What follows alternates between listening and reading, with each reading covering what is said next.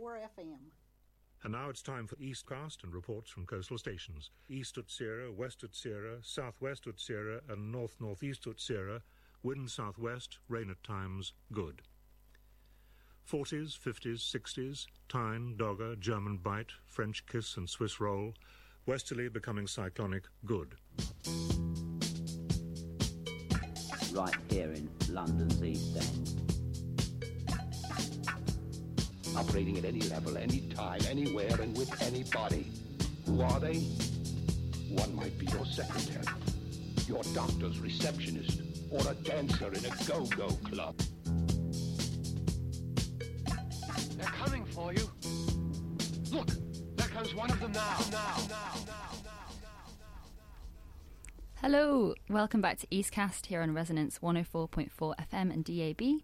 Eastcast is a monthly delve into the arts, the culture and the community bubbling away in East London, but as always resonating way beyond. So wherever you're listening, good to have you with us. I'm Katie Kellen and I'm here with Jessie Lawson. Hello. Today we'll be sharing sounds from the Four Corners Gallery in Roman Road, Tower Hamlets, and a few clips from our last Eastcast Away event. We'll be talking to Una Gay from East London on Foot and hearing some live music from Henry Nielsen. But first, we're joined in the studio by Karantama and Yamadu from Arts Emergency. Hello. Hello. How's it going? Very good, thank you. Can you explain to someone who might not know what Arts Emergency is? Yes. What we like to say is that it's a network of privilege. So fundamentally what we are is a mentoring project for young people who are passionate about the creative industries, but for some reason are less privileged and so are less likely to make it into the creative and culture industry. So what we do is we help them with networking, we help them with confidence, and we help make them contacts in the industries, and they get a mentor for a year.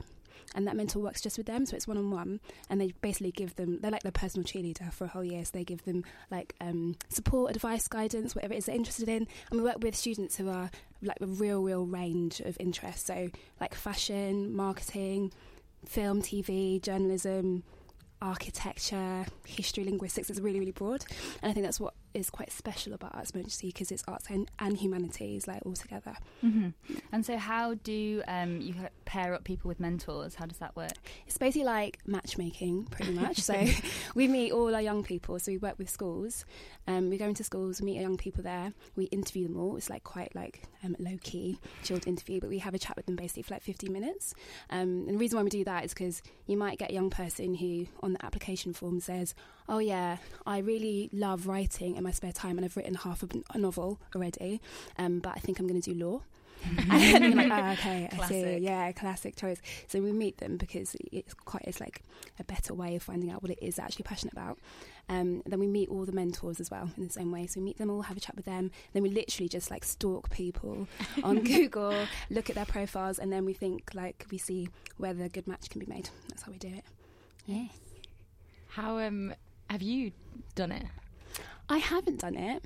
I have been mentored before, and I have mentored a young person before, and had quite a sad mentoring experience where my mentor basically broke up with me and didn't talk with me again. So I know. So I think it's really nice. The way it works at Arts Emergency is that we say mentoring's for a year, but we do support young people from when they're 16 until when they're 24.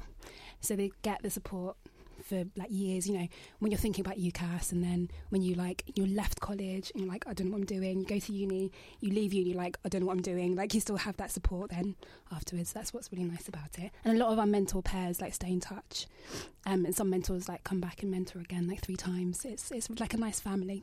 That's really nice. Could you explain a little bit more by what you mean of a network of privilege? Yeah. Where do those inequalities start, I guess?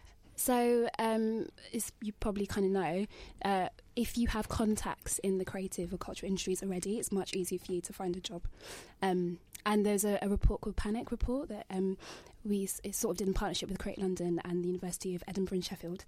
And they found that people's social networks in the creative and cultural industries especially were really important. So people who are CEOs of marketing advertising companies, their social networks will be really small, so they'll know lots of other people who work in creative and cultural industries a bit like them.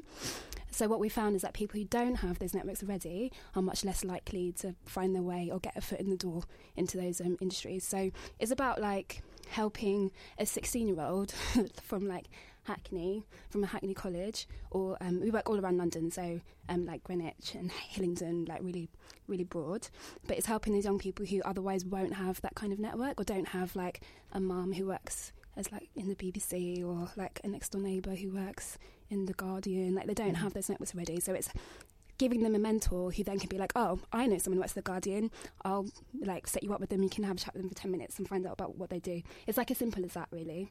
Yeah, I guess it's all about access, and also like opening it up and being like, actually this is an option if you want. Exactly, because I think for some people, like if you can like remember when you were like 16 and you'd be like, oh yeah, I want to work in film maybe, but I have no idea what kind of jobs are available. Like it's either you want to be an actor or you want to be like a film director, but you know, like when a film ends and all the credits roll, there's like thousands and thousands of names and like hundreds and hundreds of jobs available. Like you wouldn't know what those jobs are until like someone tells you. So that's what the really like important part of connecting people at that stage when they're just about to choose, oh, what do I want to study at uni, or do I want to go to uni at all? Those kind of things are really important then. Yeah. And do you say networking as well? You do events, or do you just like introduce people to options? Yeah, so it's a bit of like a mixture of both. So the special thing I think is that these young people have their mentor who's like just for them, and these mentors have like huge contacts of their own, but we also have about like 6,000 people who have signed up to our network as supporters. Wow. And that's really easy to do. You just like go onto our website and you can say join. And so if we have a young person who say wants to know more about journalism, they can just ask us, and then we'll ask our network, and then out of those 6,000 people, you know, you'll get like 20, 30 people who say, oh yeah, I can help, or I've got a friend who can help. And then that's the way that we match like young people with other people who work in different kinds of industries. So it's not just like a one-on-one thing that they get throughout the year. They also get this extra like contact book. It's pretty cool. What advice do you give to people in terms of things like networking and confidence? Yeah. Yeah, I say that because I hate networking. And I think that's the thing. I think when you're a young person, sometimes I think you feel like you need to have all that confidence already, and actually you don't realise that a lot of people just like making it up. And you know, so if it, like actually I just have a conversation with someone like 2 weeks ago who's in their first year at university now, and I was like, oh, have you gone out to some of like the student like union events and things like that? She was like, no, I really don't want to, because she just feels a bit weird about it. And I was like, okay, when I have to go to an event I really don't want to go, I'm like, I'm going to go for half an hour, I'm going to speak to one person I don't know, when I've done that I'm going to leave, because then it's like, you know, you'd made an effort. So I think a lot of the time it's making, I don't know, I think it's just like telling them that actually a lot of adults don't know what they're doing, don't feel that confident about things, but the more you try, the easier it will become. Fake it till you make it. Yeah, exactly. Yeah. What's your job, your actual specific role in it? So I'm the like London officer, so I basically look after our young people in London and try and support them throughout the years that they're with us, and support their mentors as well. Yeah. Do you have one mentor or mentee that has like stuck in your memory? Ooh, good question. There are so many. I guess if I had to choose one, we're not allowed to have favourites either, because they're all wonderful. There is one mentee in particular who started with us 2 years ago, and when we met her, so I think you kind of, when you meet young people, there's like quite like a range. Obviously, there's like a range of personalities, and you get some that are quite confident and sure about what they want to do, and there's some that have no idea, which is absolutely fine. So when we met this young person, they were like, felt kind of confident, like they were really eloquent, like really intelligent, but didn't have much support from her school, from her family. Didn't have much support, didn't really know like what she could do with the skills that she thought she had, but she wasn't really sure about it. So we matched her with someone.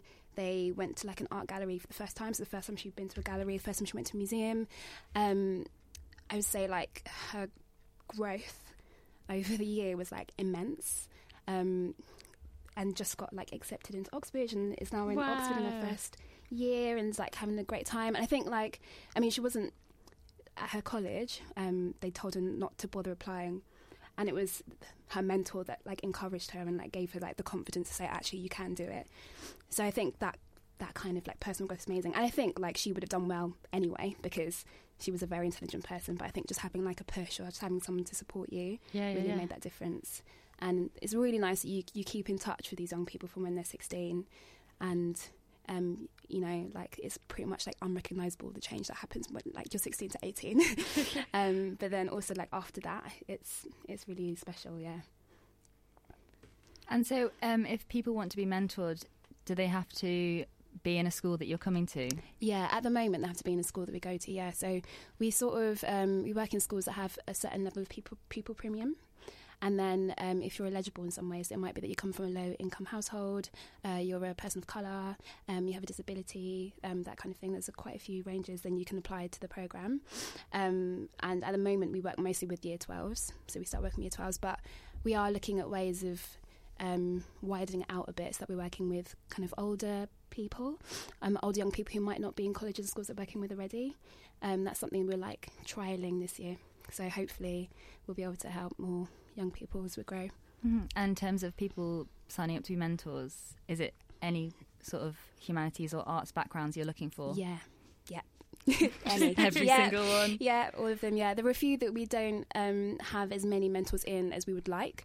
So the fashion industry, we don't have as many mentors in there. Games design, which is like quite a new like field for us. Like I'd say last year we had maybe 2 students interested in it, and this year we have like 11. Wow. So like it does change. But I mean, the great thing about it is that like year on year you'll have no idea what kind of students are going to apply and what their interests are. So working with at the moment 160 young people. So we work in London, but we have a like cohort in Manchester and one in Kent as well. So 160, which means we've got about like 500 young people that we've worked with or are working with. And the interests really range from year on year, but it's pretty broad across the arts humanities, yeah. And if people want to be mentors, they just go to the website and it's that simple? Yeah, it's that simple. Go to the website, sign up. We train mentors every September, October time, and that's how the process starts. Yeah, but you can sign up at any time. Yeah. So sign up. Yeah, so sign up, yeah. And where can we find you as well? So you can find Arts Emergency on Twitter, at Arts Emergency. And I just have to say, the amazing thing about it is that we're completely funded just by public donation. So we're not funded by any corporates. We're funded purely by people donating like £5 a month or like £10 a month. So if you do want to help us, that's also like an amazing way. So if you go onto our Twitter, it's our CEO Neil, who basically just like frantically tweets every day. But that's a really good way of keeping in touch with what we're up to. And if you want to donate, please do. Sweet. Thank you so much for coming in. Thanks so much for having us. Yeah. Next up, we've got the first of 3 packages put together by Celia Robbins and Hilary Geit about East End museums and galleries. Hilary visited the Four Corners Gallery in Roman Road, Tower Hamlets, where there's an exhibition of photos of the work of the East End suffragettes. Hilary went on the 14th of December when the Four Corners Gallery was celebrating 100 years of the first women casting a vote in a general election.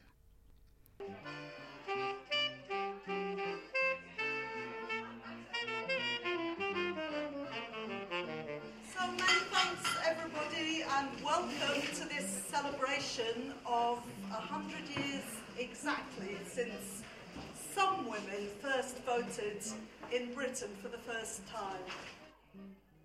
That was Carla Mitchell, Development Director at Four Corners, reminding us that only some women got the vote 100 years ago, and we had to wait another 10 years before all women over the age of 21 were allowed to vote just like men. Getting the vote was a long process for women, and the current exhibition at the Four Corners Gallery on Roman Road showcases the work of the East London suffragettes. They were fighting not just for the vote, but for other improvements in women's lives and social conditions. The photographs in the exhibition were taken by Nora Smythe. Carla told me about how she found the photographs within the Sylvia Pankhurst archives in Amsterdam. I went in this spring to visit the archive in Amsterdam, which is actually where all Sylvia Pankhurst's papers are. They're at the International Institute of Social History, which is a phenomenal archive of social history. Within her collection, there is this amazing collection of photographs by Nora Smythe, who lived and worked with Sylvia Pankhurst for 10 years, actually, from 1914 to 1924. They lived just up the road in Bow on Old Ford Road. She was from a very well-to-do background, and so it was certainly true that by about 1910 there were quite a lot of middle-class people who would have had cameras, but it was certainly also the case that it was still a very unusual thing to be taking photographs, and particularly unusual for a woman. They've never been publicly exhibited, and they've never been exhibited in East London, so it felt like a very symbolic thing to bring them back to East London in 2018. At the exhibition, the 110 photos that Carla brought back are displayed on the walls and on screens running on a loop. The photos are supplemented with others from the time, including some video footage.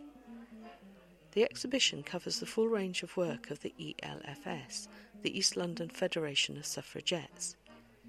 If you come to the exhibition, you come away with two things: a deeper understanding of the social conditions in the East End at that time, and a fascinating exposition of the different factions within the suffragette movement. The ELFS was established by Sylvia Pankhurst and other suffragettes, including Nora Smythe, to focus on campaigning for the vote for working-class women. At that time, Sylvia's mother, Emmeline, and older sister, Christabel, were campaigning for the vote just for middle-class women who owned property.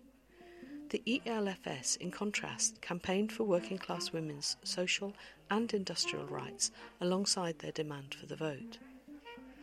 I talked to Associate Curator of the exhibition, Ruby Rees Sheridan, about her involvement with it.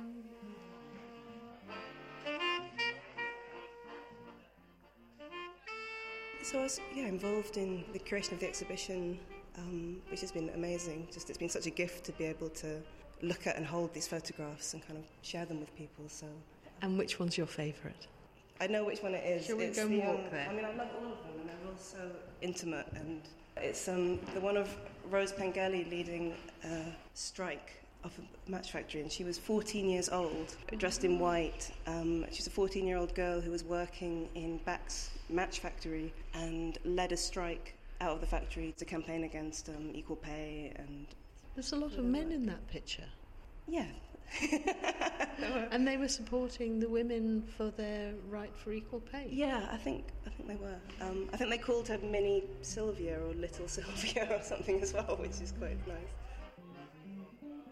So what's interesting about Nora Smythe is, from what we can tell from the photographs and the way they were used, is that she seems to have been very specific in using photography as a means of promoting the movement and documenting it, and in a way almost documenting it for posterity and a way of saying, you know, we were there, we did this, which I think is really interesting, and it's completely unique. For the time, to be living in East London, working alongside Sylvia Pankhurst, but working mainly with a group of local working women involved in a lot of welfare actions for local women and families during the First World War, and documenting that as an insider. So it's almost like it's a form of community arts documentation, which I think is well ahead of its time. I talked to a group of young people who were at the exhibition. Georgia and George and Beth and Eloise. It's quite an interesting insight into East London 100 years ago. Like we all live in East London at the moment, and it's completely different to the images that we're seeing today. And I don't think I kind of realised the poverty, perhaps, and how difficult times must have been 100 years ago. It's a completely different place. I completely agree. East London is not this anymore. It's so gentrified and completely different. It's hard to think that this was happening 100 years ago. It's wild. George showed me his favourite photo. It's a picture of 10 or so children down a sort of East London side road, sort of peering out of the walls, looking at the camera. Yeah, I think that's something that's so amazing about these images is how intimate they are, because they look like kids that you'd see every day. His little face, so it kind of takes away that barrier of 100 years, and you can imagine seeing them anywhere.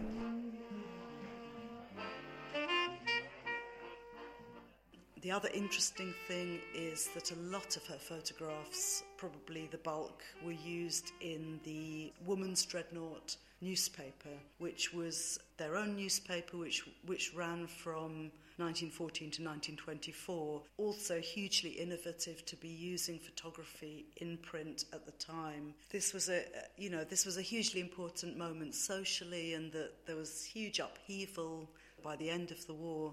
It wasn't just votes for women, that the whole society was so very different, and in a way is the beginning of the society that we still have today. And so I think that's what's interesting about the East End suffragettes, that the kind of campaigns that they were involved with are still issues that are really alive for us today.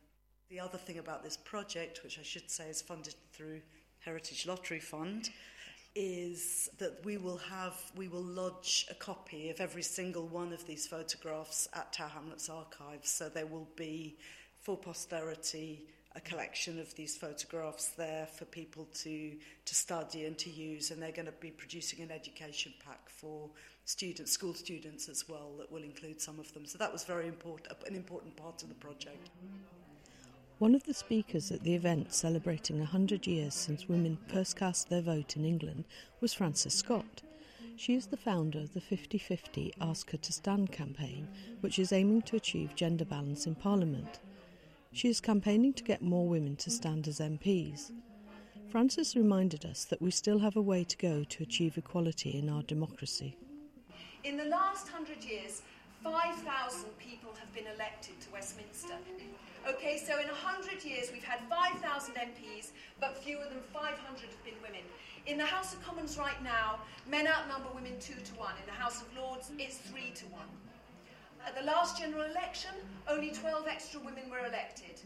At that rate, it will take 50 years to have gender balance. The most important message I'd like you to take home from this evening is there's one small action you can do for today to improve democracy. Rack your brains about a woman you met who you think might be a good MP and ask her to stand. And if you might consider it yourself, be one of those really important, wonderful women, that 1 in 100,000 that we need at Westminster. So, if you know a woman who would make a good MP, including yourself, you can sign up free for further information at the campaign website, www.5050parliament.co.uk.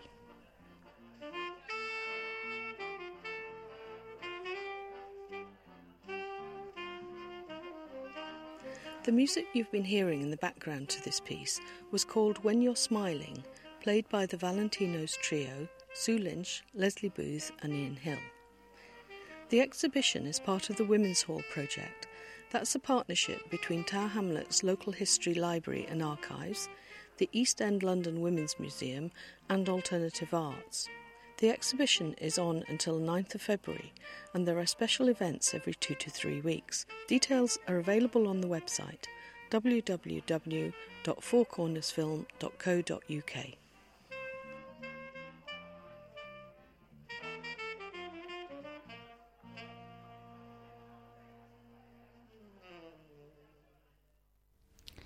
You're listening to Eastcast on Resonance 104.4 FM and DAB.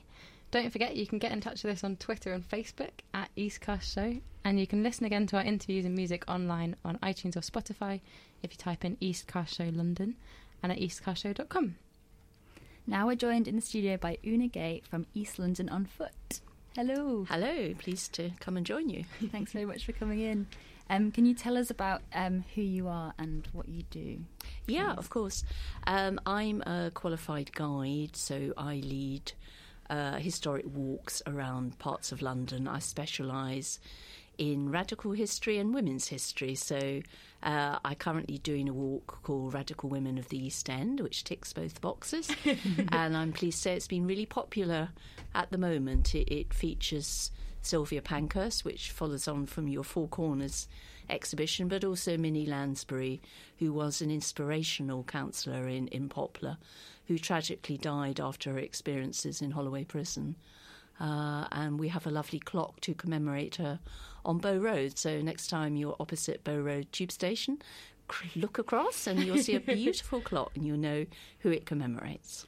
What do you mean by radical history? How would you define that? How would I define radical history? So it's not prime ministers and MPs so much as from the Chartists upwards, people's history, women and men who've really tried to make a difference to their communities. So another walk that we do is about the councillor Ada Salter in Bermondsey, who really was incredibly forward-looking. She managed to plant something like 10,000 trees in Bermondsey in the 20s and hugely improved the urban environment. And that was nearly 90 years ago. So there are plenty of people like her who need to be celebrated, and we need to rediscover these types of figures. Definitely. And so East London on Foot, can you talk a bit more about that? One of the guiding associations I'm involved in is East London on Foot, which was set up a couple of years ago to try and promote walks in East London because it is such a fantastic heritage-filled area. The buildings have been knocked about a bit by blitz and slum redevelopment, and most recently by all the new private sector blocks that are going up, but there's plenty of really good East End history to celebrate. So we have walks which, for example, look at the famous midwife, call the midwife, and where it actually took place, to housing specialist walks, like I do one around the Isle of Dogs to look at how housing provision in the Isle of Dogs has morphed from like 95% council housing to now it's all Canary Wharf skyscrapers, and what's happening to our community is perhaps the focus of East London on Foot. Have a look at our website. We've got a real diverse variety of walks.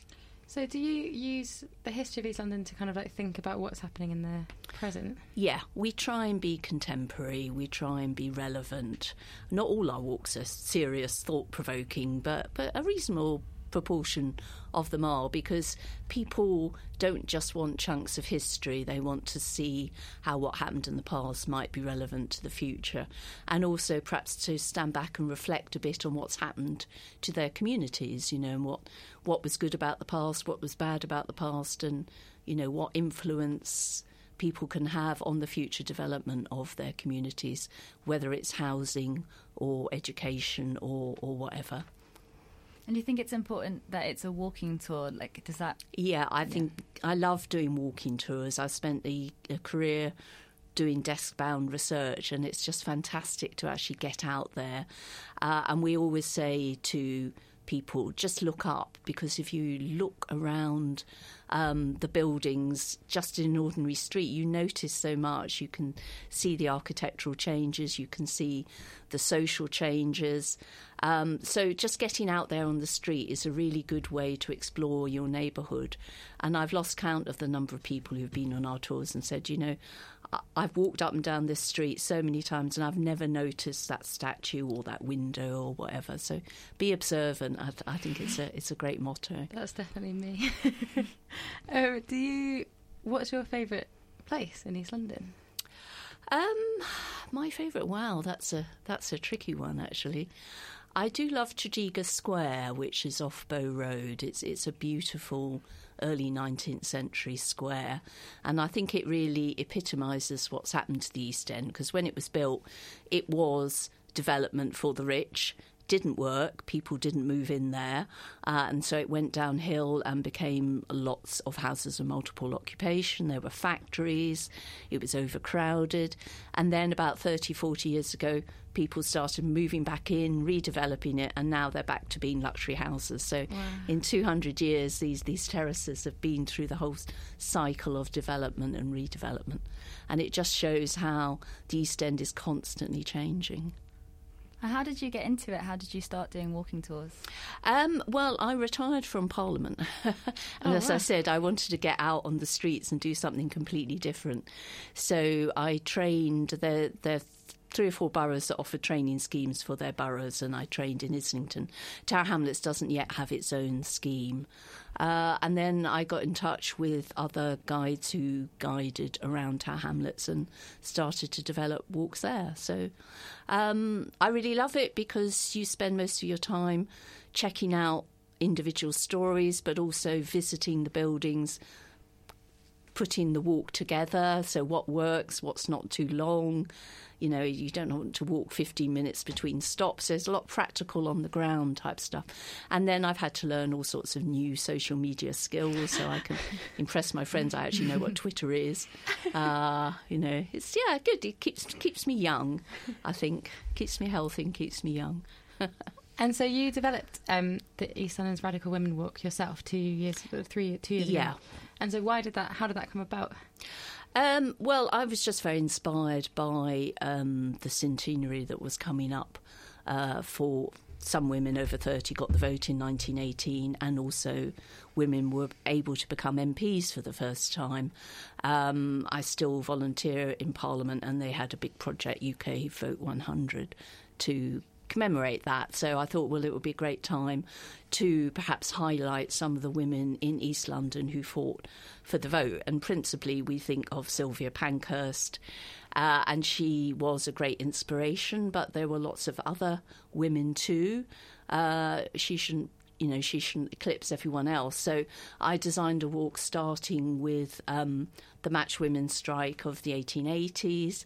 I managed to get in Tredegar Square because I had a story of an actress who was murdered by somebody who lived there, which enabled me to look at how a lot of women were sadly forced into prostitution because of their precarious economic circumstances. Women really were at the bottom of the labour pile. And then I also looked at the Lansbury family, who were hugely significant in popular politics at the time that Sylvia Pankhurst was operating in the 1900s, and finished off with Minnie Lansbury, who was a Jewish lady who married into the family, and she was involved with the suffragette campaign, and then during the First World War she got involved with helping war widows collect their money from the government, and then she was elected to Poplar Council when she was very young. She was under 30, she couldn't even vote for Parliament, and yet she was thought so well of in her community that she became a councillor. Wow. As part of the Poplar Rates Rebellion, when the councillors refused to collect what they saw as an unfair system of rates. Their 30 councillors went to prison, including Minnie, 6 women, 24 men. They won. In the end, the government let them out after 6 weeks and passed emergency legislation. But very, very sadly, conditions in Holloway Prison were so bad that it broke her health. And a couple of months later, she died of pneumonia, and she was just 32.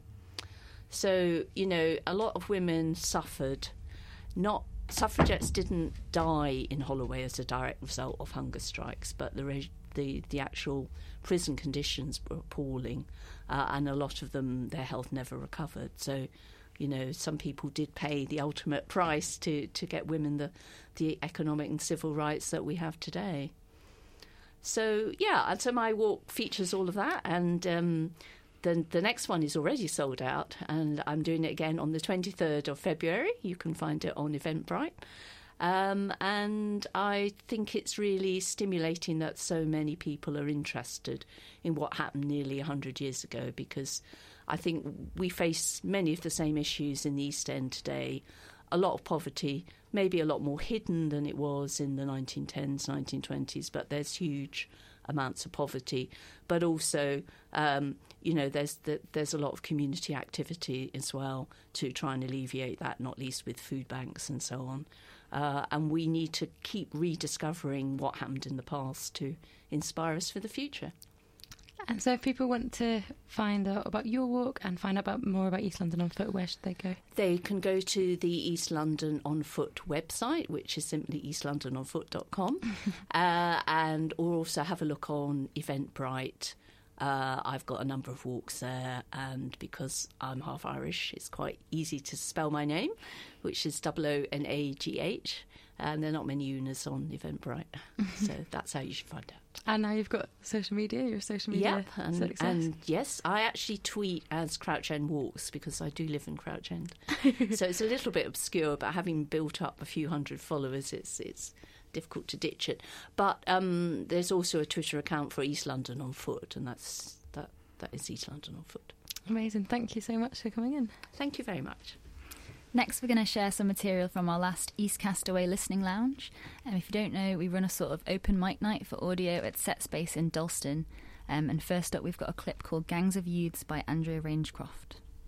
I went into the kebab shop, which is opposite the White Swan green pub. It's a green pub we call the White Swan. I actually got my kebab, and then from my kebab I actually went over the road, and from when I went over the road there were gangs of youths. Like, there was about 7 of them, gangs of youths standing there waiting to attack. Like, there was about 7 of them. I said, why are you doing this? What's the matter? What are you achieving? All of a sudden, what I witnessed was the place that I was getting my kebab from. They took the man's moped. You know the moped? They took the man's moped and rammed it into the kebab shop. And then after that, they rammed it into William Hill. So as they rammed it into William Hill and ran back over the road, I said to them, why are you doing this? Why are you doing this? What's the matter with you lot? Go home, man. There were gangs of youth. So I was thinking, oh my good God, what they're going to do to me? Do you know what I mean? And then they turned around and said, we're not achieving nothing. We're not going to hurt you. And they was like, we just want to hurt the government. The government. I was quite glad that they didn't turn on me. And then after that, they was like, I know it sounds funny, but they was actually quite polite to me. I was quite surprised at the fact that they said, let the lady through. Let her through. Don't hurt the lady. Let the lady through. Meaning me, they was ever so polite to me. And then they just let me through. And then I walked off the road and then went round the back to get my 47 back down to Surrey Quays. Next, we're sharing another clip from the East Castaway Listening Lounge. It's a show made by Ian Tyson from Radio Thamesmead, who we featured on the show a couple of months ago, called Stages of Life.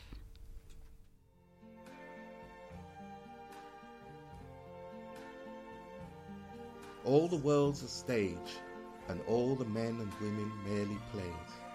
They have their exits and their entrances, and one man in his time plays many parts, his acts being 7 ages. You're listening to Ian Tyson, RTM Radio Thamesmead, and today I'm joined by my mother, Mrs. Mayfield Tyson.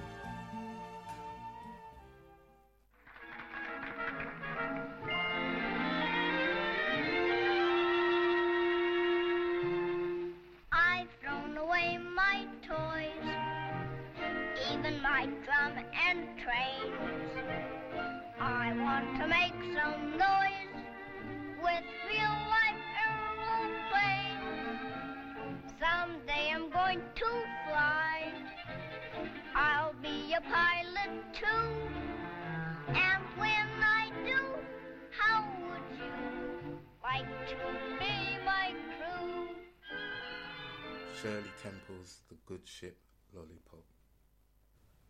Why did you choose that particular song? It brings back memories of my childhood, my early childhood from between the ages of 7 and 8. And Shirley Temple films were the rage. Everyone the children loved it. And they created a doll in her image. I used to long to receive to be given a Shirley Temple doll every Christmas. I was hoping that I'd get a Shirley Temple doll, but it was outside the reach of my parents because it was very expensive. It looked like a caricature of Shirley Temple with the lovely curls, and even little girls used to try to get their hair curled like Shirley Temple. So that was my early experience of Shirley Temple, and so I loved the song. The song used to be belted out on the radio morning, noon and night, and so we all learned it word for word. So you grew up in Guyana, British Guyana. What was your childhood like? It was carefree. Running around, I had friends. We used to play. We skipping. We used to have skipping. Played with dolls. We had dolls' houses, and we used to pretend to cook. We pretend to play house, and we used to sew dolls' clothes. What else? We did so many things. but I can't really recall it such a long time ago, because don't forget how old I am now. But all I know is that we really had fun as children. We used to go to the shop. We used to play shop, and we would go to the grocer's on the corner, and we would ask him for a little bit of flour, and he would give us in little parcels, and we'd go home and we'd play shop with real groceries. Did you have to pay for it? No, we didn't. We just go to Sue, the Chinese shop at the corner, and we tell him that Sue we playing at Dawes' shop. And he would give us little bits and pieces of things that were like, that is true. And he used to give us little bits and pieces, or a bit of flour, a little bit of sugar in little parcels, and we'd play with real things, the real groceries. Yes. But even so, my mother would say, send it to the shop and say, oh, go and buy a pound of flour or 2 pounds.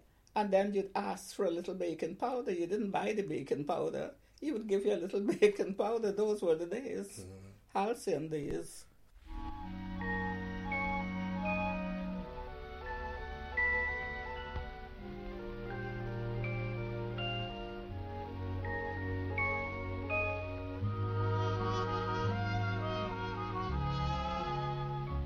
A sleepy lagoon, a tropical moon, and two on an island.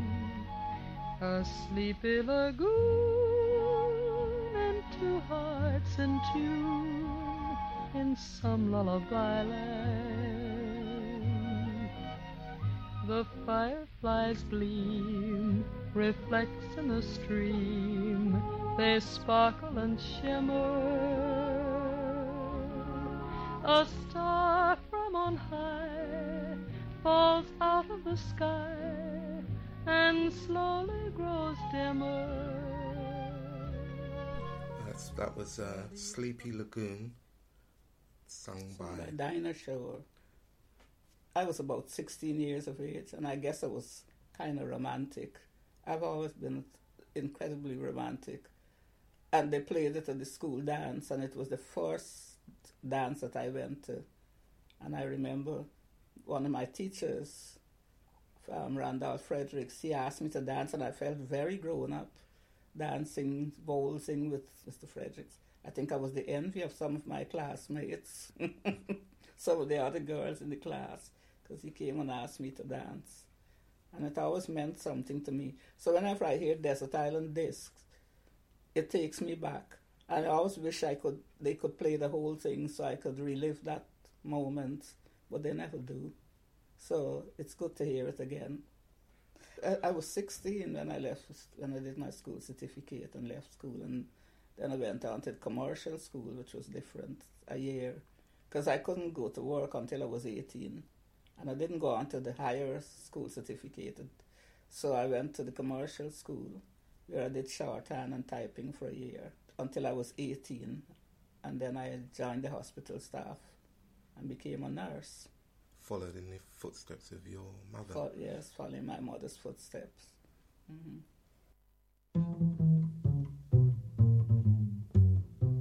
The sweet, sweet memories you gave me. Now we're going to have some live music. We're here in the studio with Henry Nielsen. Hello, Henry. Hiya. Happy to be here. Have you got your mic? Yeah.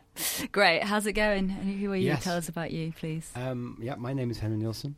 I play music. I'm a singer-songwriter. I play sort of faux country music from London. Happy to be here. Lovely. Do you want to do a song? Yes. The song is called The Way.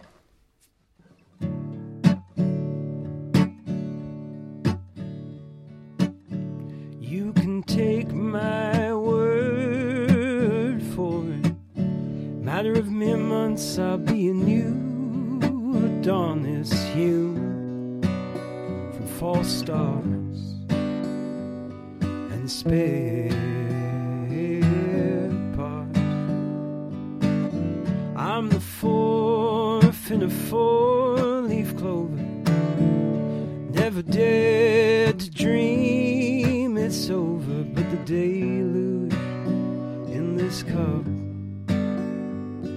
is floating up.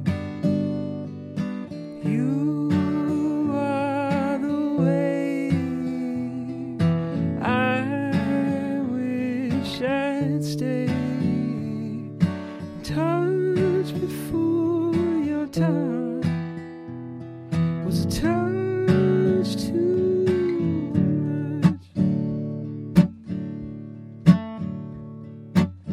I'll be here for the here and now, completely sincere in my vow to break the wheel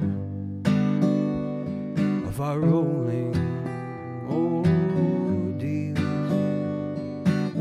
so I can turn and say to you, where we're going we've already been through a hardening of heart in the parts with which you part. You are the way I wish I'd stayed, touched before your time was a touch too much.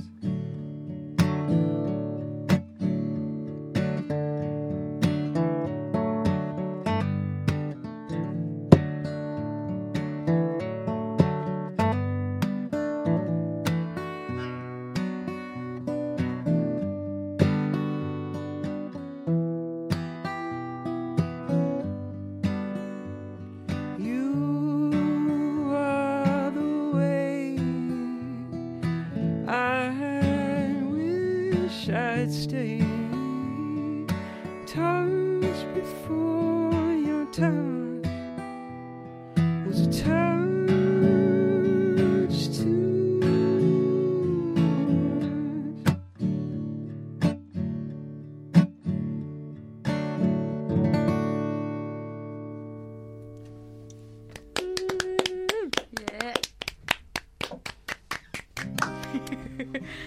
This song is called In the Known.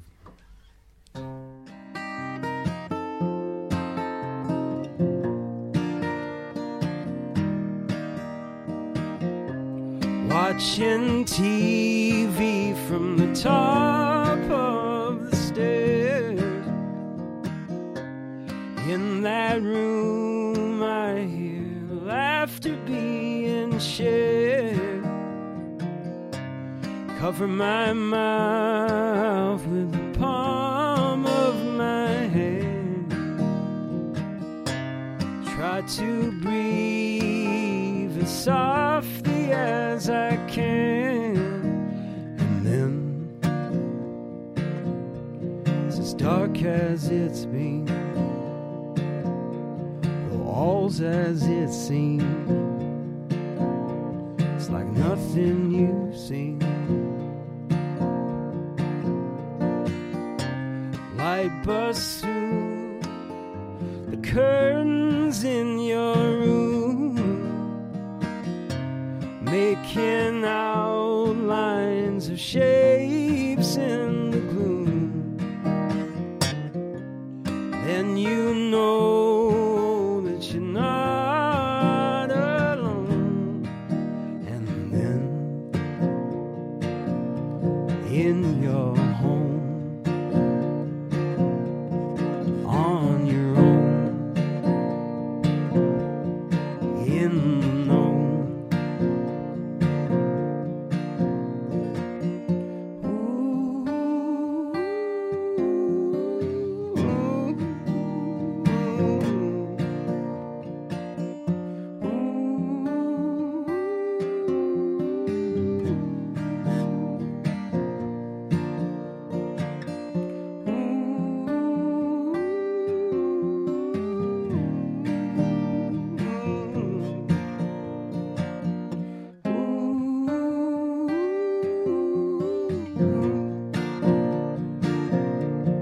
In your home, on your own, in the known, in the known.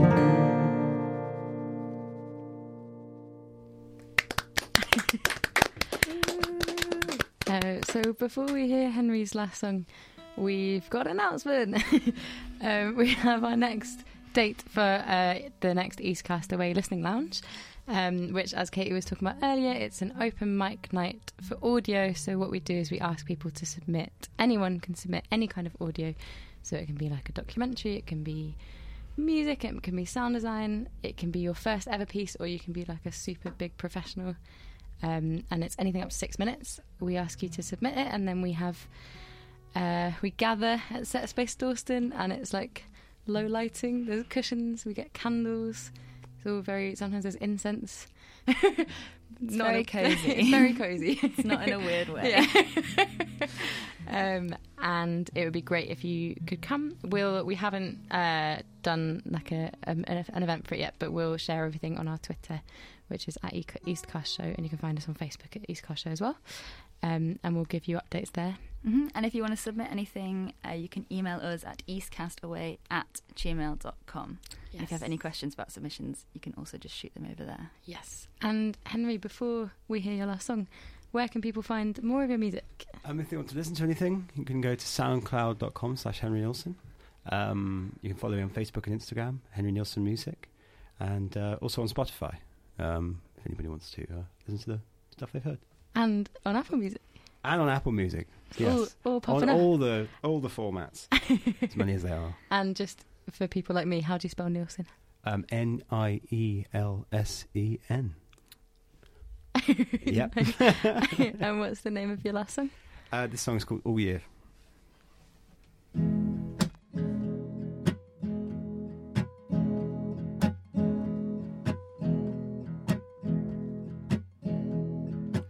Following a different path than the one I had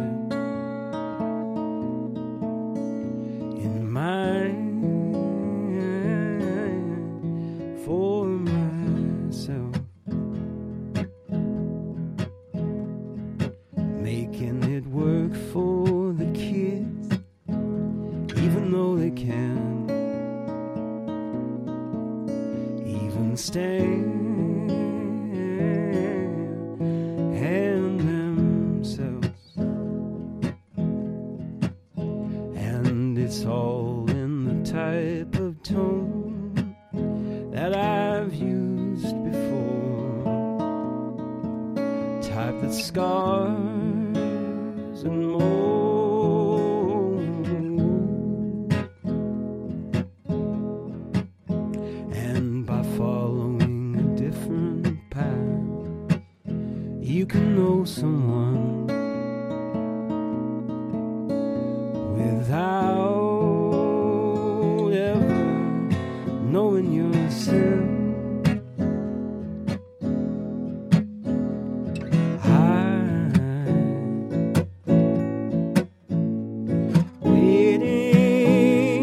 Waiting for my time.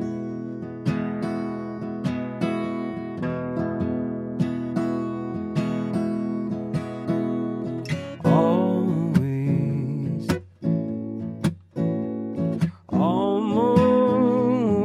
almost in my prime.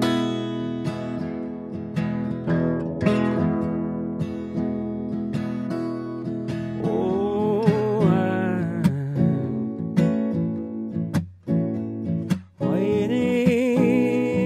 waiting for my time. Little while by the evening, little while we'll be here in the summer, but I'll be here all year, all year.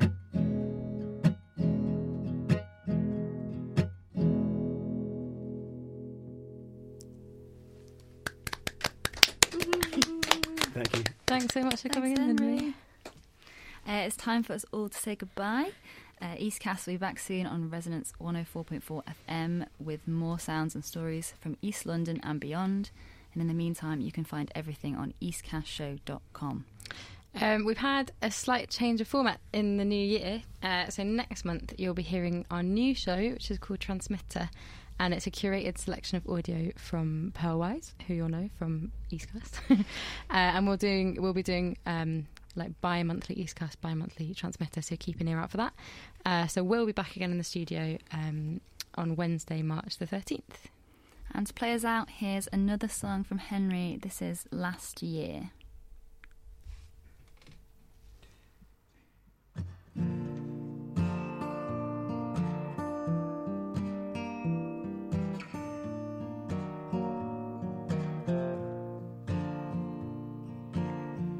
I wish the hardest part was the start of it. How many shades of beige are there that fit my room of unread books, top shelves over me, just a small affair, my family and me.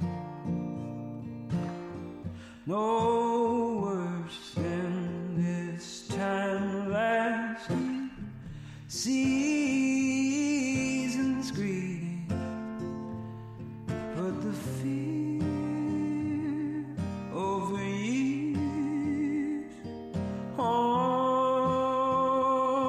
sea.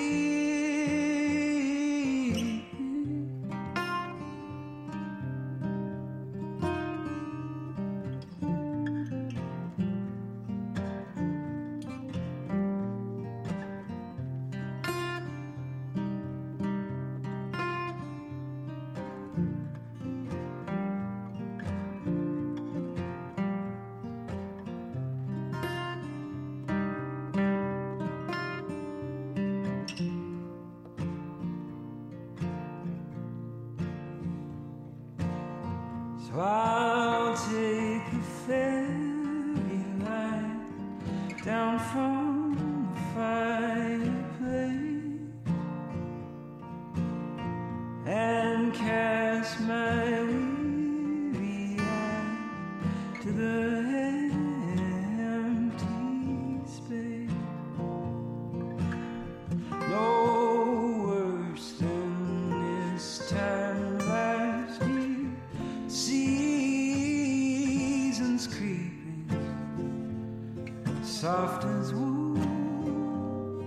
What a fool I've been.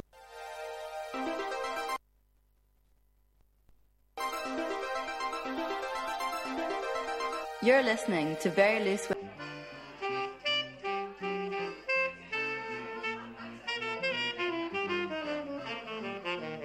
many thanks, everybody, and welcome to this celebration of 100 years exactly since some women first voted in Britain for the first time.